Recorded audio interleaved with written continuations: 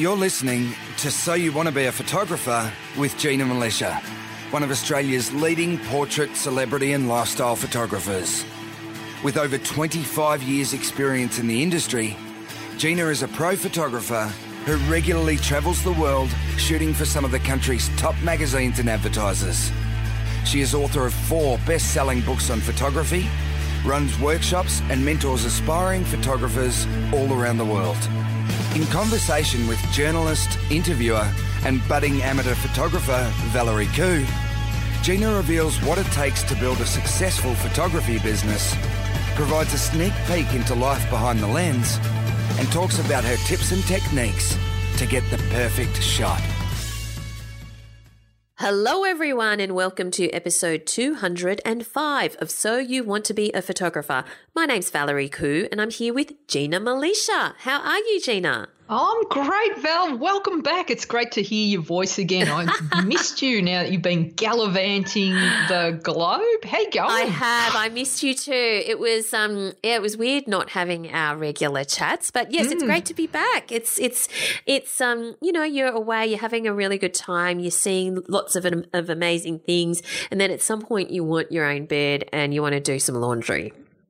Yeah. You know. Were you doing washing undies in the sink at hotels or stuff like that, or just buying new ones? Fortunately, I did stay with my friend Margarita, who you've met, and the first thing I did was do a load there. But you know, sometimes, and she's such a great host, and it's awesome being able to stay at someone's house. And I wish I could have stayed in New York, certainly for longer. But yeah, it was time to come home. It looks like you were loving it though. Loving it. Absolutely loving it. Now, the reason I went to New York is that I'm completely obsessed with Hamilton the musical. Really, and Valerie? I didn't know that about you. And so I went, fortunately. I got tickets. Well, I got a ticket and I went, and it was all my dreams come true. And then it was just so fantastic. It made my year, I think. And then the night before I was due to fly out, so I was flying out on a Saturday, and on the Friday I got a message from my cousin who lives in London, and she said that she had organised for me to go backstage at Hamilton in New York the following day after the matinee. At which point I had to reply, "Oh my God, I'm going to be on a plane then." You wouldn't have cancelled the flight, Val.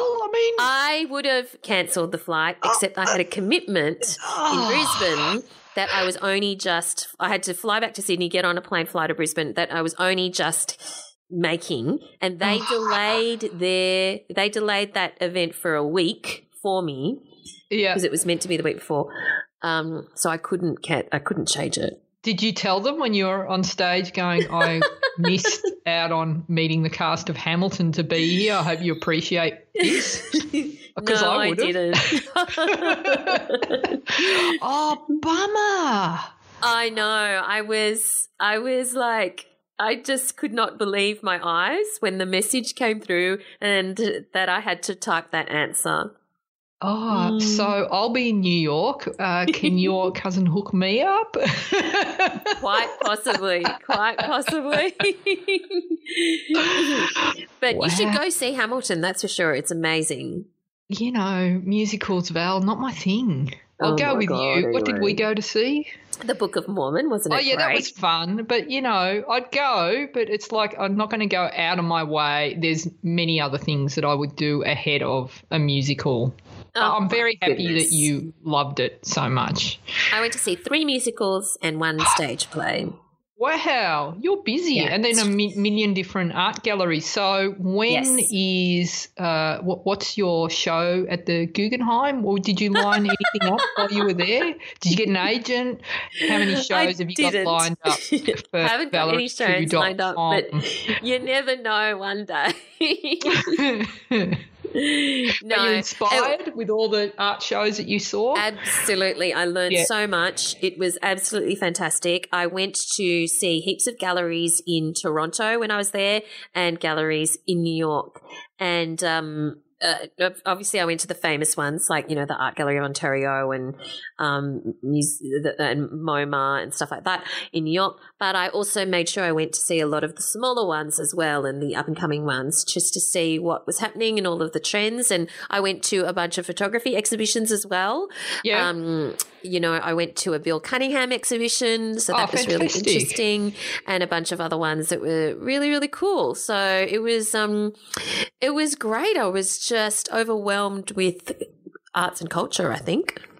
Well, I have to say the highlight of your trip for me, Valerie, was the shot, and I was actually jealous, the shot that you posted where you're in a helicopter over Niagara Falls. Amazing, because I hadn't actually seen that view. It was incredible. Oh, that was gobsmacking. It was such a privilege to be able to go up in a helicopter over Niagara Falls, and then to see it from that perspective gives you an entirely different appreciation of Niagara Falls. It was really, really fun. I took lots of photos of the helicopter.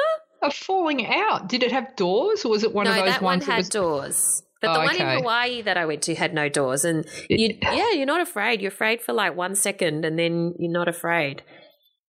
And that was just an iPhone pic that you took?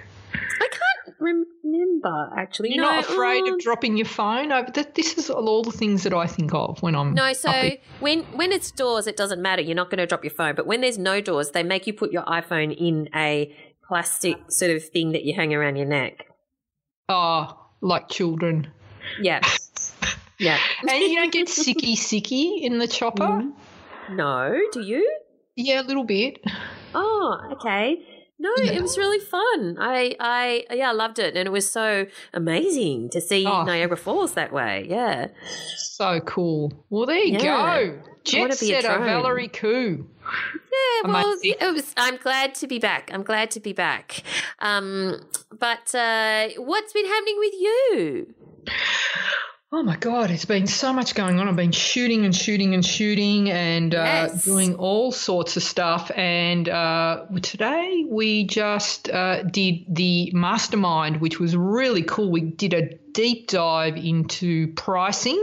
And so I just went through all the different ways that I price my photos and all the different pricing models that you can adopt and the pros and cons. It was really, everyone got really into it, and so that was fun, and we did a deep dive into headshots, so that's always loved that. And just been working hard, Val.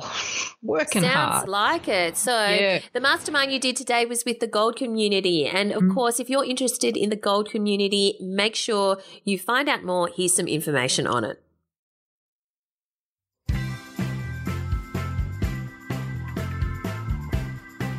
Hey guys, are you an enthusiast or pro photographer who wants to take their photography to the next level?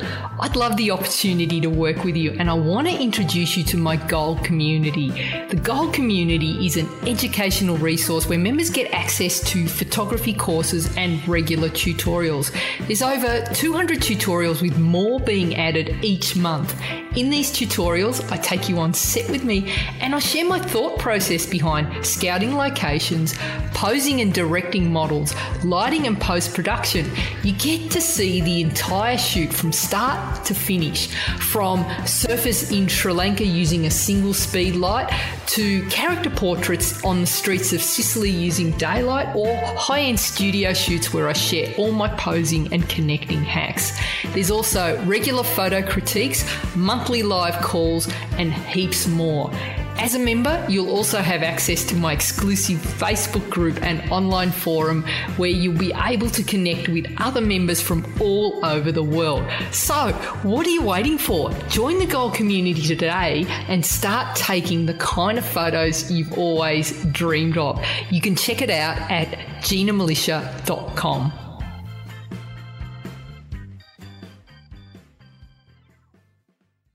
All right, so we want to give a big shout out to Emily Bullen, who kindly left us a review on iTunes. Now, Emily has said, I was looking for a photography podcast and my search returned so many. For some reason, I decided to pick this one first. Must have been the charming photo of Gina. I'm so glad I chose this as I now don't need to listen to anything else. I can't begin to explain how far my photography has come since listening to this.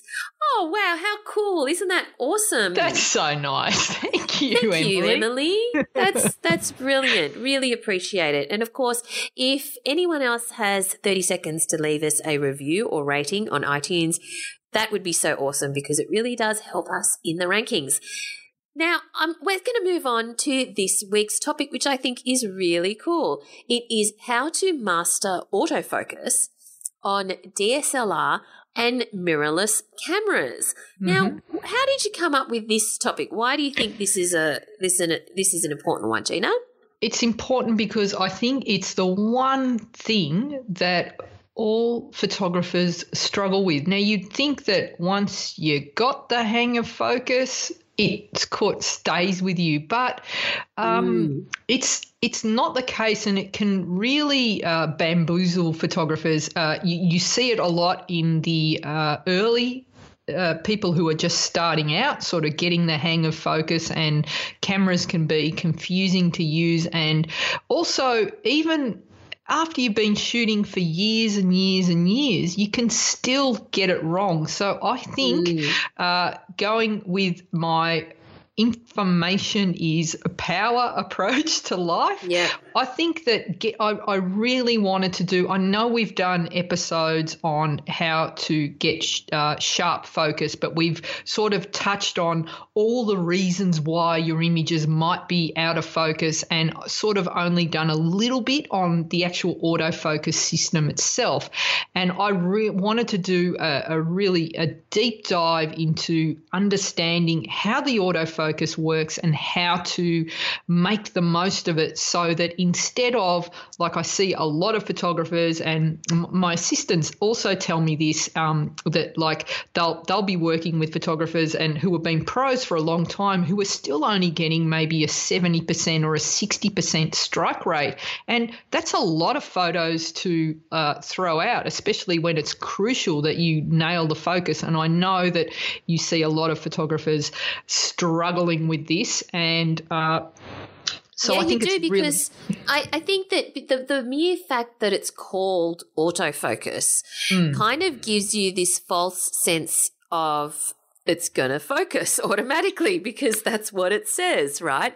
But that's not true at all. And as you often point out on my photos, they're often not in focus. Yeah, it's not enough to just hand over a camera. And I've been in, like, you don't see many selfies of me and you don't see many photos of me. So it's an opportunity where I go, this might be worth taking a photo, and I'll hand off my camera to someone and they'll take some shots and they'll give it back to me, and I'll go, it's not sharp. And that someone is me. It's not just you, Val. It's happened all the time. And so, and it comes down to, we put all this trust into a machine and hope that it'll work.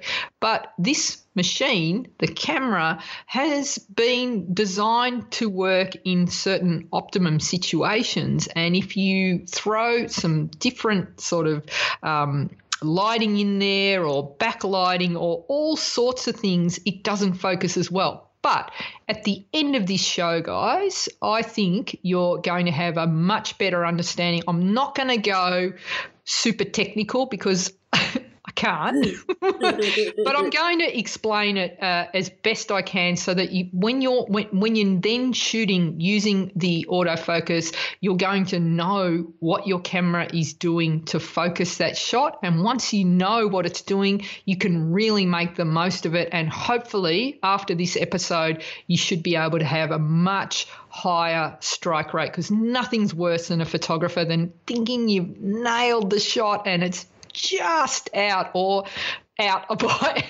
a mile. So, yeah. Well, I can tell that this is the kind of episode that is going to be listened to again and again. It's going to be really valuable. I can already tell that. So where do we start, Gina? All right. So I've talked about, you don't need to know the technical side. You don't need to know how to build your own autofocus system or all the complicated mathematical formulas that they use to understand the mechanics of how it works. But if you understand the limitations, it's going to make a huge difference. So before we start, I want to talk about so there is a few ways that you can focus your shot. So the first way is there's something called manual focus, Val, where you do it yourself. Yes. Right? Really? So, yes, the old-fashioned way. It's the old-fashioned way. And so before autofocus, which is what we used to do. Exactly. In our earliest cameras. Absolutely. Yeah. And it's important to know this because the whole autofocus system was based on the manual focus system. So they actually applied that to the autofocus. And so when you understand how a camera sees when it's focusing and what is happening, you kind of get an understanding of, right, so this is what's going on. And so, no wonder if I point my camera at a blue sky, it's going to struggle because it's got nothing to lock onto. So you've got manual focus. Then you have autofocus where you put your finger on the shutter release, you half press, and it'll focus for you, and then you shoot. That is the default setting. When you pull your camera out of the box, that's the default setting. Push the shutter halfway down, it'll focus. Push all the way down, it'll take the shot. Right? Then back in the 80s, I think it was, at some stage, Canon invented an extra little button called back button focus. And basically what that is instead of pressing the shutter halfway down to focus, what they did is they decided, hey, wouldn't it be clever? I don't think they speak like that, do they? Yes. Wouldn't it be clever if we took the button that focuses the image from the shutter and put it on the back somewhere so that you could expose the shot so it takes a light reading with the shutter button, and then you focus with a back button. So this is great for if you're photographing moving subjects or sport, or say you want to focus on someone that's in a crowd. Okay, you've got a person smack dab in the crowd, you lock on your focus and you've got the back button, you've said that's where I want you to focus, lock it on there, and then you can have people walking in front of that person, and it's not ever, the camera's not going to want to track everything that moves in front of the screen. It's just going to stay on that point. So that's where back button focus comes in very handy. And then you've got live view, which has also come around in the last little while, where you can have your camera on live, so you're seeing everything on the back of the screen as you're seeing it, and you can enlarge the image on the back of the screen that you see, and you can zoom right in onto the screen, and you can fine tune your focus using live view. All right, so that's just another way. Now, so the last three were all using the autofocus. The first one is using the manual focus. So they're the different ways, and everyone has their preferences. And, there's people who swear by back button.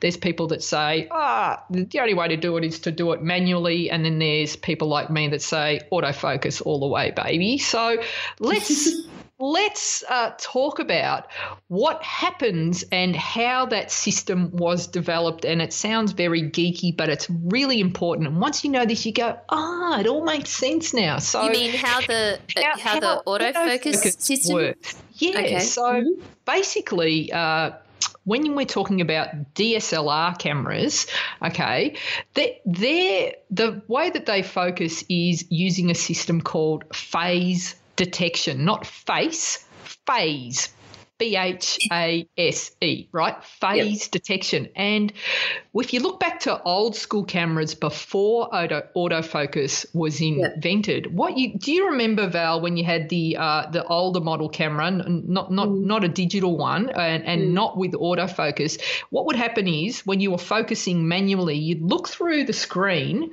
And there's an image in the – I've got images in the show notes to support this episode because it just helps you get an idea of what's going on. So if you want to check those out, it's ginamilicia.com. And remember the old school cameras, when you were focusing, you'd see like a bright disc in the middle of the viewfinder when you look through the viewfinder. And when the image was out of focus, you'd have two semicircles that were out of whack. And what you would do is you would turn the ring on the lens, the focus ring, until those two images lined up.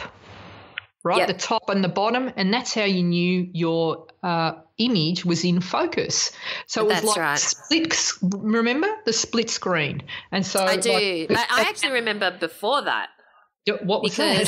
My dad had a was it a Minolta or I can't remember what brand it was, but it wasn't a Canon or a Nikon. And it was more like when you go to the optometrist and you see a ship or a tree and it's like double vision and the optometrist makes it until they overlap and then you and then they're one. So his was like that. And then I remember moving on to a Nikon where it was exactly what you've described. There were kind of two, it was like a circle that had to come and meet in the middle. And I remember just not being able to do it. Because I'd been so used to his camera, I couldn't actually change to the new Nikon way. But anyway, but yes, I do remember exactly what you're talking about. Okay, so you've got two semicircles and you're moving the focus ring back and forth until the top and the bottom of the images are lined up and you knew your image was in focus. And this is all fantastic, but where this was problematic was if, let's say, so it works on a horizontal line. So the top, if you've got your camera set at a horizontal, you're taking a horizontal image, and let's say you're taking a photo of this sky and water, okay? And you're trying to line up the top and the bottom and get it in focus. It's very hard to do in that situation because your horizontal line, what are you using to line up? It's hard to say, well, is this in focus or not, because there's no point of reference. It's not like you had a tree in the middle that you could sort of match up. And so that's where it kind of fell over, that system. But what people would do as a workaround is they just turn their camera to a vertical format, and then they could line up the images. And I've got examples of how that works in the show notes as well. So it's much easier to line up the verticals in the image and match those up and get your sharp image. So you've got one axis. That's the old school way of focusing. So using that phase detection. So when they invented autofocus and using the newer cameras, they used this system to focus the cameras. And so what happens is you had the earliest DSLRs had lots of little points. There would always be one in the middle, right? And that was the sharpest point, using this system where the camera would divide up the top and bottom image digitally, and then it would match them up, and where the horizontal lines looked sharp, it'd say you're in focus and it would take the photo for you. Okay? Mm-hmm. All right, so that's what would happen. So nowadays, when you look through the viewfinder of your DSLR or mirrorless, you'll notice that there's a center point, all right, and that's the default. That when you pull your camera out of the box, it is set to focus on the point smack dab in the middle of the frame. So if you've got something outside of that middle point, it's not going to focus on that. It's going to focus on whatever is covering that spot that's in the middle, okay? But then if you notice, you've got all these other little black boxes around that. So they're the focus points on a camera. So they're the autofocus points. And we know from previous shows, and we've talked about this a lot, that you can actually select which point you want your camera to focus on, all right? Yeah. And the number of focus points you're going to have will depend on the type of camera that you have. Now, if you've got a mirrorless, like the Sony Alpha 6300 has lots. It'll have 425 AF points. So if you've got that camera, you can have a look at it. You'll be lining up an image and you can select to move around to whatever one of those 425 points, and maybe you've got a photo of one lone person on a huge landscape, empty landscape. There's only one person and he's way off to the left of frame. You can then choose to move that focus point all the way over that person and focus on him. Right, and the camera will lock onto that point and your person will be in focus. Something like the Canon 1DX, which is the top of the line, 1DX Mark II, which is the top of the line Canon, that's got 61 autofocus points spread over the frame, so you can do the same. The Nikon D5 has 153. So the more autofocus points you have spread over your frame, the easier it is to compose and focus an image, depending on where your person is. The problem is when the cameras are built, when Hans designs the cameras. Good old Hans, Good old Hans, it costs money to put those AF points in. So the more AF points you have, the more expensive your camera is going to be. So what you'll find, is a entry-level camera might only have like your middle focus point, smack dab in the middle, and then maybe 5, 6, 7 sort of around it in a small area, still clustered around the middle. So you're kind of stuffed if you've got that person all the way over to the left. So you had to kind of work out ways how do you focus on that person. And often what happens is beginners that are starting out who have sort of a more entry-level camera, they'll either manual focus or they always have their person smack dab in the middle of the frame. Okay, so when you're buying a camera, it like one of the things that the people say, well, you know, how many megapixels is it? And you'll see that the salesman's always going, well, do you know this has got 4,200, focus points? Okay, and we give you paint protection and free mats and tire protectors, right? When you buy the camera, okay. And a set of steak knives. And you get steak knives. And I once argued when I bought a car, I wouldn't buy it until they gave me the stuffed toy mascot of the car that was on the car dealer's desk. And he's Are you serious? He's like, that's mine. It's not included in the deal. I'm not buying the car until I get the stuffed toy. Oh my God! Why did you want the stuffed toy? I just wanted to win, Val. You should understand that. Because he said something really offensive at the start of the negotiation that I just said, let me just sort you right out now. So it's like it came down to that, and I walked out with the stuffed toy. Oh my God. All right, we digress.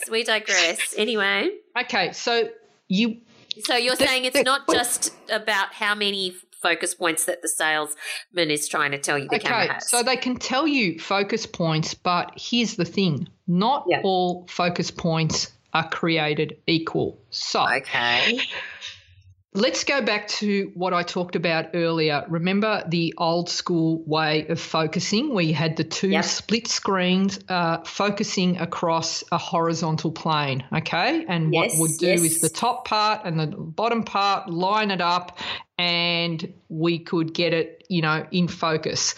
That's the normal kind of AF point, and that's what most cameras have as their when they've got, lots and lots and lots of different points, there will be different kinds of focus points. So there will be a normal point.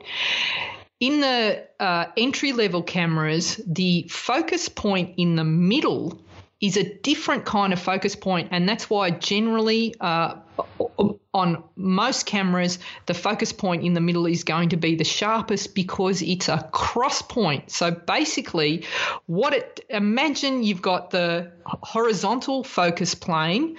What it also adds to that is it flips it on its side as well, and it focuses vertically. So there's 2 points of focus, which means it's very hard to miss the focus when you've got this sort of focus point.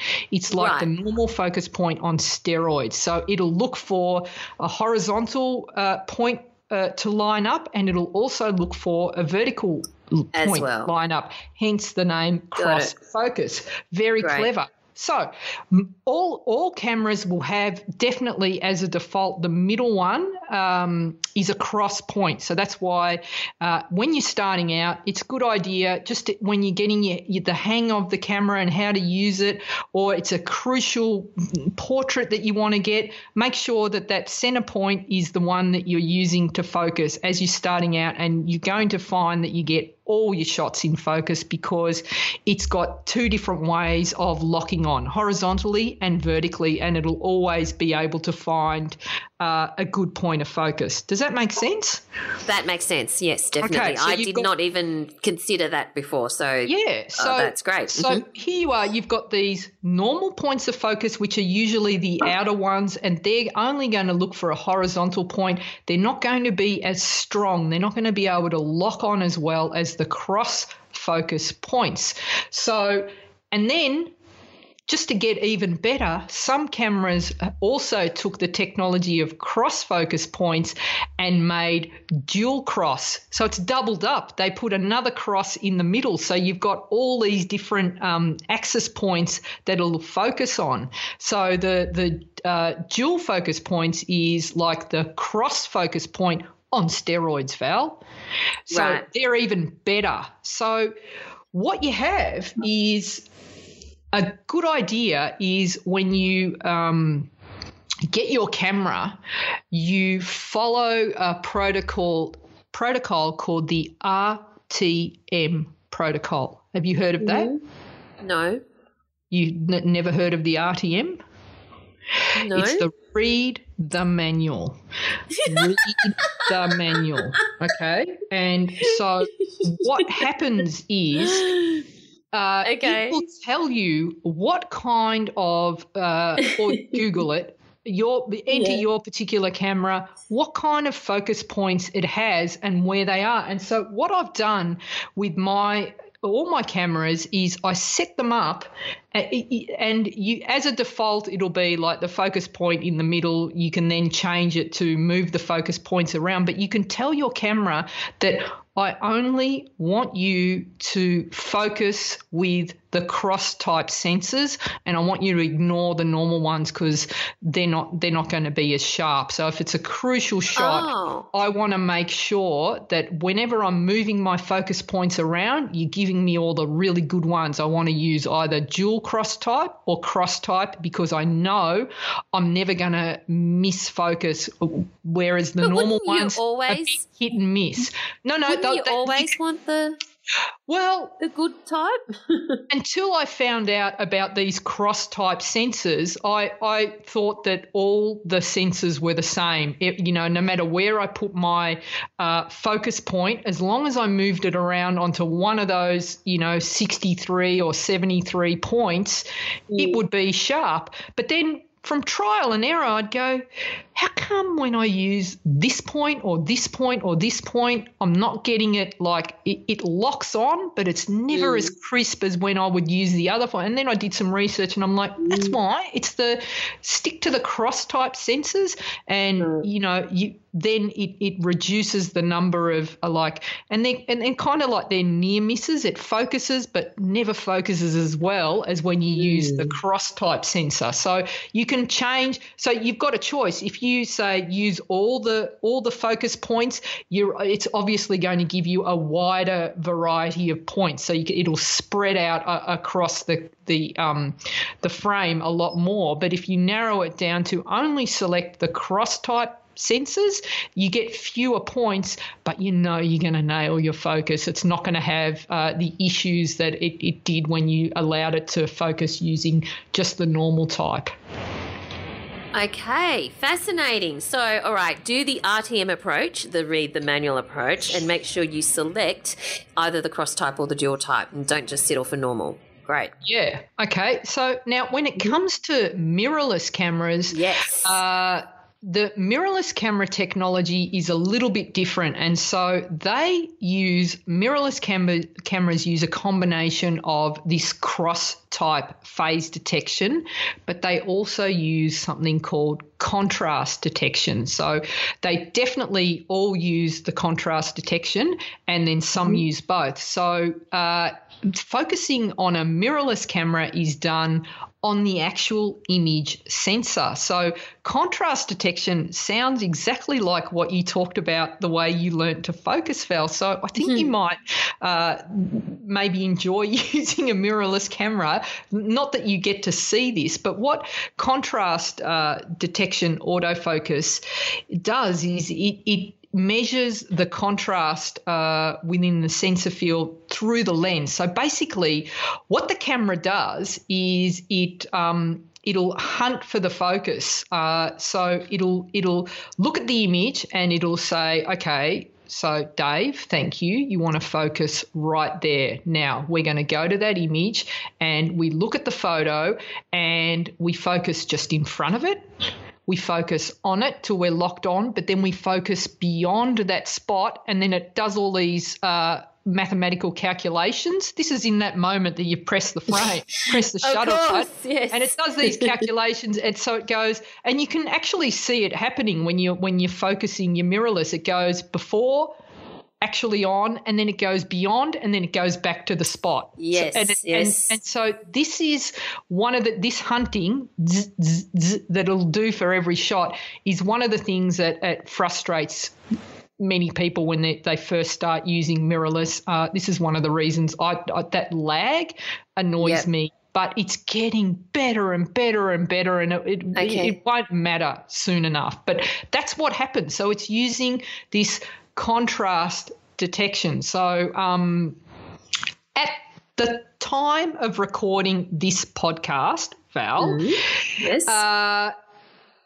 DSLRs are a little bit faster and a little bit slightly better for focusing fast-moving subjects like sport and wildlife than mirrorless, but it's changing really quickly. So, we could release this podcast and someone brings out this, oh my God, it's so good, And then you've got cameras like the Sony A7R III, which has got something very clever, which I'm sure all the other camera manufacturers will adopt at some point. Is it has eye and face detection, so you can tell it follow this face around, and you can tell it which face, and it'll follow that. Around, which is amazing, and very handy, especially so for all sorts. Yeah, so cool. So, so if you're tracking somebody through a crowd, you can pick that particular person.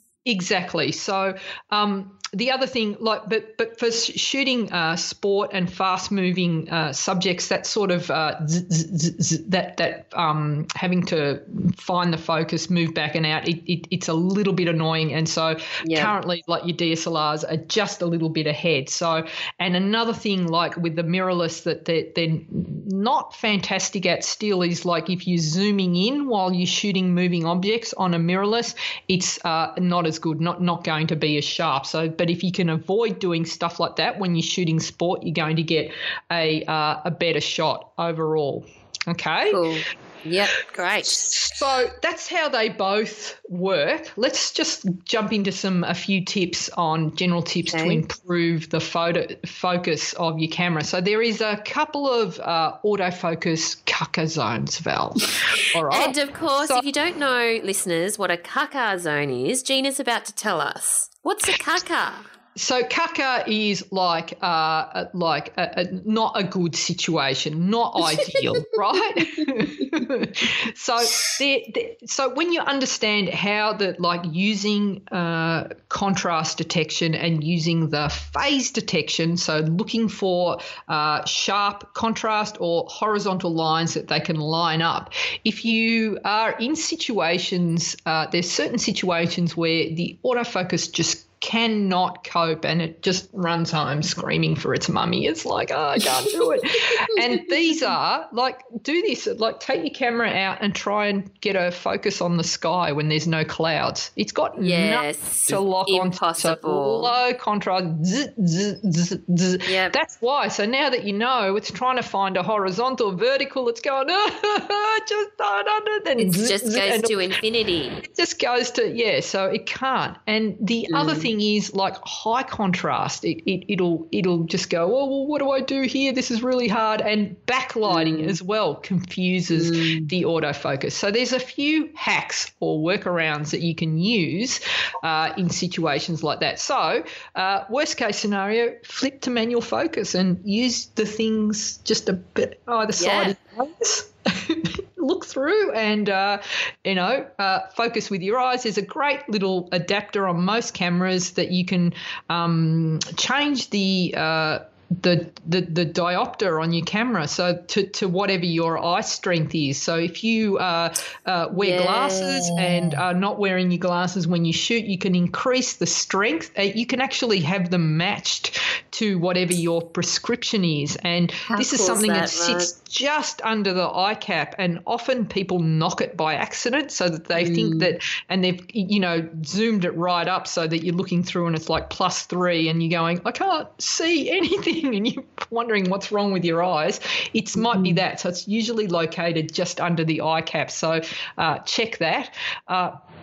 The other thing you can do is if you're in a very low contrast situation, remembering that the camera works on contrast to find a lock on in a subject. So if you're shooting in low light, it might be nighttime and you want to shoot a portrait and it's doing that searching, little hacks like you could have a torch in your bag that you momentarily shine on your model, lock on your focus and then take the torch away and take your shot. Okay, or you can ask someone or your model to just hold an iPhone screen that's on so that it's nice and bright in front of their face, and you get a focus on the screen. Very easy to lock on very quickly. So they're very handy tips that you can use if you're in a low contrast situation. If it's a heavily backlit situation, and we did this last year, Val, on one of our shoots where we used a boogie board as a cutter. So the camera will struggle if there is a lot of light flooding from behind the model or whatever it is that you're photographing, and it'll get really confused. So what you can do momentarily is just get someone to hold you can use the black part of a reflector behind the face, and that blocks out all that light that's flooding the screen. Get a lock on, get a focus, and then remove the reflector and take a shot. And that helps with heavily backlit situations. So that's those little hacks. And a few things that are also worth considering is when you're shooting, prime lenses are a little bit sharper than zoom. There's less glass that you're working with, less elements that get in the way. So you're always going to get a slightly sharper image if you use prime over zoom lenses. And if you're going to be investing money in camera gear, think about investing more in the actual lens. A good lens could last you, up to 10 years, whereas a camera you might get 2 or 3 years out of. So the camera technology is constantly changing. The lens technology, not so much. So if you want, you can get an entry-level camera and use a higher-end lens and get a great shot. But if you put a low-end lens on a high-end camera, you get not so great a shot. It's all about the lens. So think about investing in good lenses because you get to keep those for a long time. And we've talked about buying secondhand higher end lenses over brand new lower end lenses. I think it's a good way to go. Make sure you clean your camera as well and clean your lens, because that can also make your images look out of focus. And then if you've got a lens that has an image stabilizer and you're shooting on a tripod, turn the image stabilizer off, because you remember the image stabilizer, what it does is the little motor that makes adjustments for tiny movements. And so while that's on, it'll give like sort of camera shake as well. So always make sure that that's turned off. And we talked about checking the diopter and check your eyes as well. All right, so that's the autofocus Cucker zones. Now, yes. I want to talk about how to improve your focus on DSLRs and mirrorless. So the best way to get good focus with using DSLR or mirrorless is to be in control of the AF system and not just assume that the camera is going to know what to do, because it's as good as the person who's driving it, and it's got amazing capabilities. Like it can track bird. They're fantastic, Val. Hans, to his credit, has done an amazing job, and like knowing like how your autofocus system works and how to change the autofocus from single to, like, you can change it from having one focus point, you can change it to be a cluster of points, is so important to helping you get great focus. Now, there's a couple of there are people that, did you do the focus recompose technique? What do you mean? Which focus recompose? When you were learning, did you have like the focus point in the middle, and were you taught to focus on your point and then move the camera so that so basically what you're saying is, if your person is to the left of the camera, you were taught to focus on them, and then while they were in the middle of your frame, and then move your frame so that they're on the left, and then click the rest of the way. Yeah. Yeah. So those focus and recompose and even back button focus are kind of outdated techniques when you think about the technology that cameras have today. And they were developed because, think about it, the sharpest point in the camera was in the middle, because that's where it's got that in the old days. In the old days, because it's got that cross focus. And so you always want to be using that middle point. So the workaround was either you have your person smack dab in the middle, you always shoot at like f16 or, f11, f8 so that everything's sharp, or you use that focus recompose, or like a newer version of that is using that back button focus. But there's better ways, or you go to, you shoot manual mode if you want, but there are better ways to do it. So, like, what you can do is, I think, and this applies to all cameras. It's like there are so many different models of cameras. If we're going to get into it, it'll take forever. But you want to get into the menu and work out a way to change from the center point of focus to a mode that allows you to, either using a joystick or a wheel, to change that point of focus and to move it around. So if you've got something like an entry-level Nikon, there's a little eye on the menu, and so you select that, and then you can select AF area mode, and then from there you select single point AF, and then you can use a joystick and you can toggle around to wherever it is on the screen, through the viewfinder that you want to place your focus point. So you can have someone far off to the left or far off to the right, or, keep them in the middle, but you can move that around. Okay. So just in case there are some listeners out there who aren't sure what Gina is talking about, because I did not know this till Gina showed this to me, even though I had a very good camera and, I had all these features, but I didn't even know that I was only using 10% of the capability of the camera. So the important thing is that there are many very experienced photographers who know exactly what Jean is talking about. But if you're a newbie, we just want to make sure that we're clear. And that is when you're looking through your viewfinder and you have a whole series of dots or little squares, potentially, actually, on your screen, you may still be using the middle little square.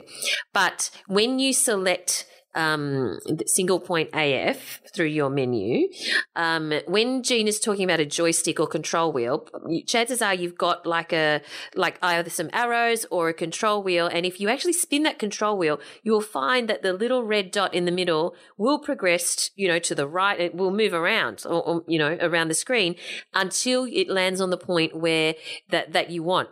So if the eye of your person is in, say, the top right of your frame, you move your control wheel until the dot lands on the eye of that person, and then that's the area that you want to focus on.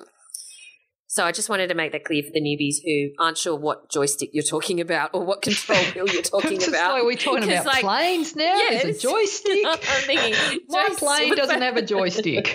That was well done, Valerie. And just to be clear, if you pick up your camera straight out of the box, it's not going to do it. It's important that you need to go into your menu and activate the single point AF. Otherwise, you're going to go, well, mine doesn't work. Well, because it's by default, it's set to center point focus only. So you can activate that. All right, so on a camera, there is a little on a Canon, there's a little and importantly, your camera has to be in manual mode to be able to do this. That's an important thing as well. So if it's not, you can't change it either. So this is something that you need to be shooting in manual mode to be able to change your autofocus point. So on a Canon, you want to be setting your camera to M for manual mode, and then you select the focus button, and I've put the icon for what it looks like. It's on the back of the screen. It's like a little white box, and it's got 4 little squares, little white squares in it. That's your focus button. So if you click on that, and then you can straight away toggle your focus points around. Okay, so that's how you do it. Now, there are different focus modes that you can select as well. So you've got a choice of one shot or continuous, which is AI servo on a Canon, and then there's another one which is AI, which is like a focus hybrid, which is one shot and continuous. So if you're using one shot, that's generally for subjects that are not going to move. So you've got a person in front of you, it's a portrait shot, they're standing, they're static, or it's a building, something that's not going to move. One shot will do that. So the camera focuses, it locks on, you take your photo. The continuous, you want to be using that if your subject is moving. So let's say you're photographing someone running towards you. If you choose continuous focus, you tell it where you want it to focus, and it'll continue to refocus as that person's moving away from you. So it's really fantastic technology that does that. Yeah. The AI focus is like a combination of the two, so it decides for you. I don't use that at all because it's like you're letting the camera decide, and I think there can be mistakes made when you're using that. So, and we do that. Did I put in the show notes? I think I've linked to the episode on sharpshooter. Yeah, so episode 2, hang on, episode 30, sharpshooter, we go into that, the different focus modes in a lot of detail. So if you want a refresher, maybe go to that one first and then come back to this one. But stay here now while you're with us. Don't go. You got this far, you may as well see it through to the end, hey? All right, so What you can also do is, if you want to get a bit special and next level with your focus points, is you can actually even fine tune further. So like you can have different size focus points, and this is really handy if you're shooting different subjects. So something like in the Canon and Nikon and all the mirrorless cameras will have something similar. There's something called Spot AF. So imagine you're doing, and I know that a lot of people love shooting their portraits with a really shallow depth of field. So like you've got the 51.8 or something, like very, very shallow, where if you do a portrait of someone and you're filling the frame with someone's face and you're focusing on the eyes, and it's definitely the 85 1.2 does this. If you focus on the outside of the eye, it's not going to look sharp. You need to actually focus on the eyeball, and if you're doing a very tight shot, your focus square is going to be so large that you can only actually put the focus box over the entire eye. And so it'll be a struggle to get the center point, the eyeball, in focus, because it's not going to be able to fit into that small space. So there's something called Spot AF where you can make that focus point much, much smaller. You can make it even like tiny, tiny, tiny. So if you're shooting really tight portraits, you could change that spot focus, fine tune it, make it a little dot that you just focus on the eyeball. So that's very handy when you're shooting really shallow depth of field. And so that's a really good one. And then you've got the 1 AF, which I reckon I use this for 80% of my portrait shoots. Just goes, I put the point over the eye and, job done. It'll give you a really sharp image. You can also expand the focus points. So tell the camera that we're not just going to use one focus point when you're focusing. I want you to put 4 together instead, which is really handy if you've got, say, a person that you're wanting to focus on, but they're off in the distance. So you want a sort of a larger target to lock onto. You're giving yourself the option of having 4 focus points to lock onto them, which makes it a lot easier to get that focus. Does that make sense? Yeah, Val? for sure. Yeah, totally. Okay. It makes sense. Yeah. Cool. And then and maybe birds in flight, where like if you had just a tiny little focus screen, if you've got a bird in flight, you might miss.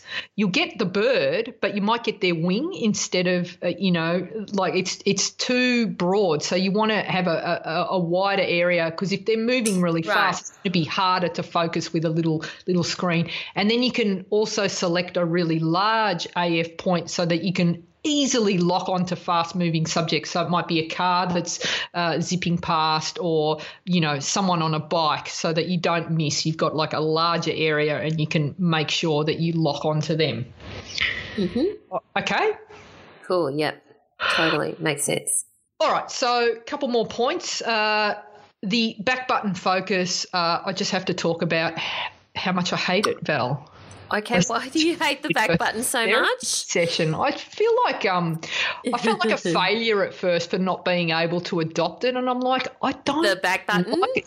Yes, it doesn't make sense to me, and that's because it's useless to use this focus and recompose technique, which is what back button focus allows you to do. Like you can lock your focus with the back button, recompose your shot and shoot. But I've worked out that it's actually never been the way I shoot. I never use focus and recompose. I set my shot up, I move my focus point around, and then I go from there and I'll fine tune my shot. And I'm usually shooting off a tripod, so it's not very helpful for that sort of shooting. So it's accurate, but in those sorts of situations, it's not fantastic, and it's kind of a bit shite when you're using it for shallow depth of field. So I prefer personally to use, and I know that there are people that like once they go back, they never go back, So I've heard that about you. They love it, but it's not for me, okay? It's great if you're a sports shooter and you shoot moving subjects, or the other really fantastic thing about back button focus is it also allows you to really quickly switch between shooting continuous and single shot without having to go into your menu and change the settings, which used to be really complicated.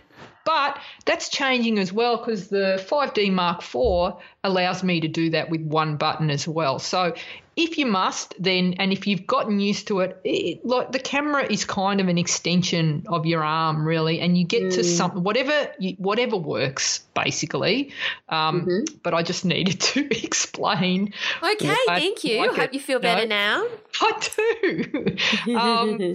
So that's and there are, like, some cameras, many of the cameras will have a dedicated button for back button focus. If you want to try it, it's called either AEL or AFL, or there might be an asterisk, or you can actually configure it to whatever button that you want to actually use it. But just remember, when you pull your camera out of the box for the very first time, the default setting is the shutter is the focus as well. So that's that. All right. So finally, Val, before we go, a couple of things. If you've done all these things and you're still not getting sharp focus, it might not be you, and it might be a problem with the camera or a lens error. So there are lots of little tests that you can do, and you can work out, well, maybe my camera is actually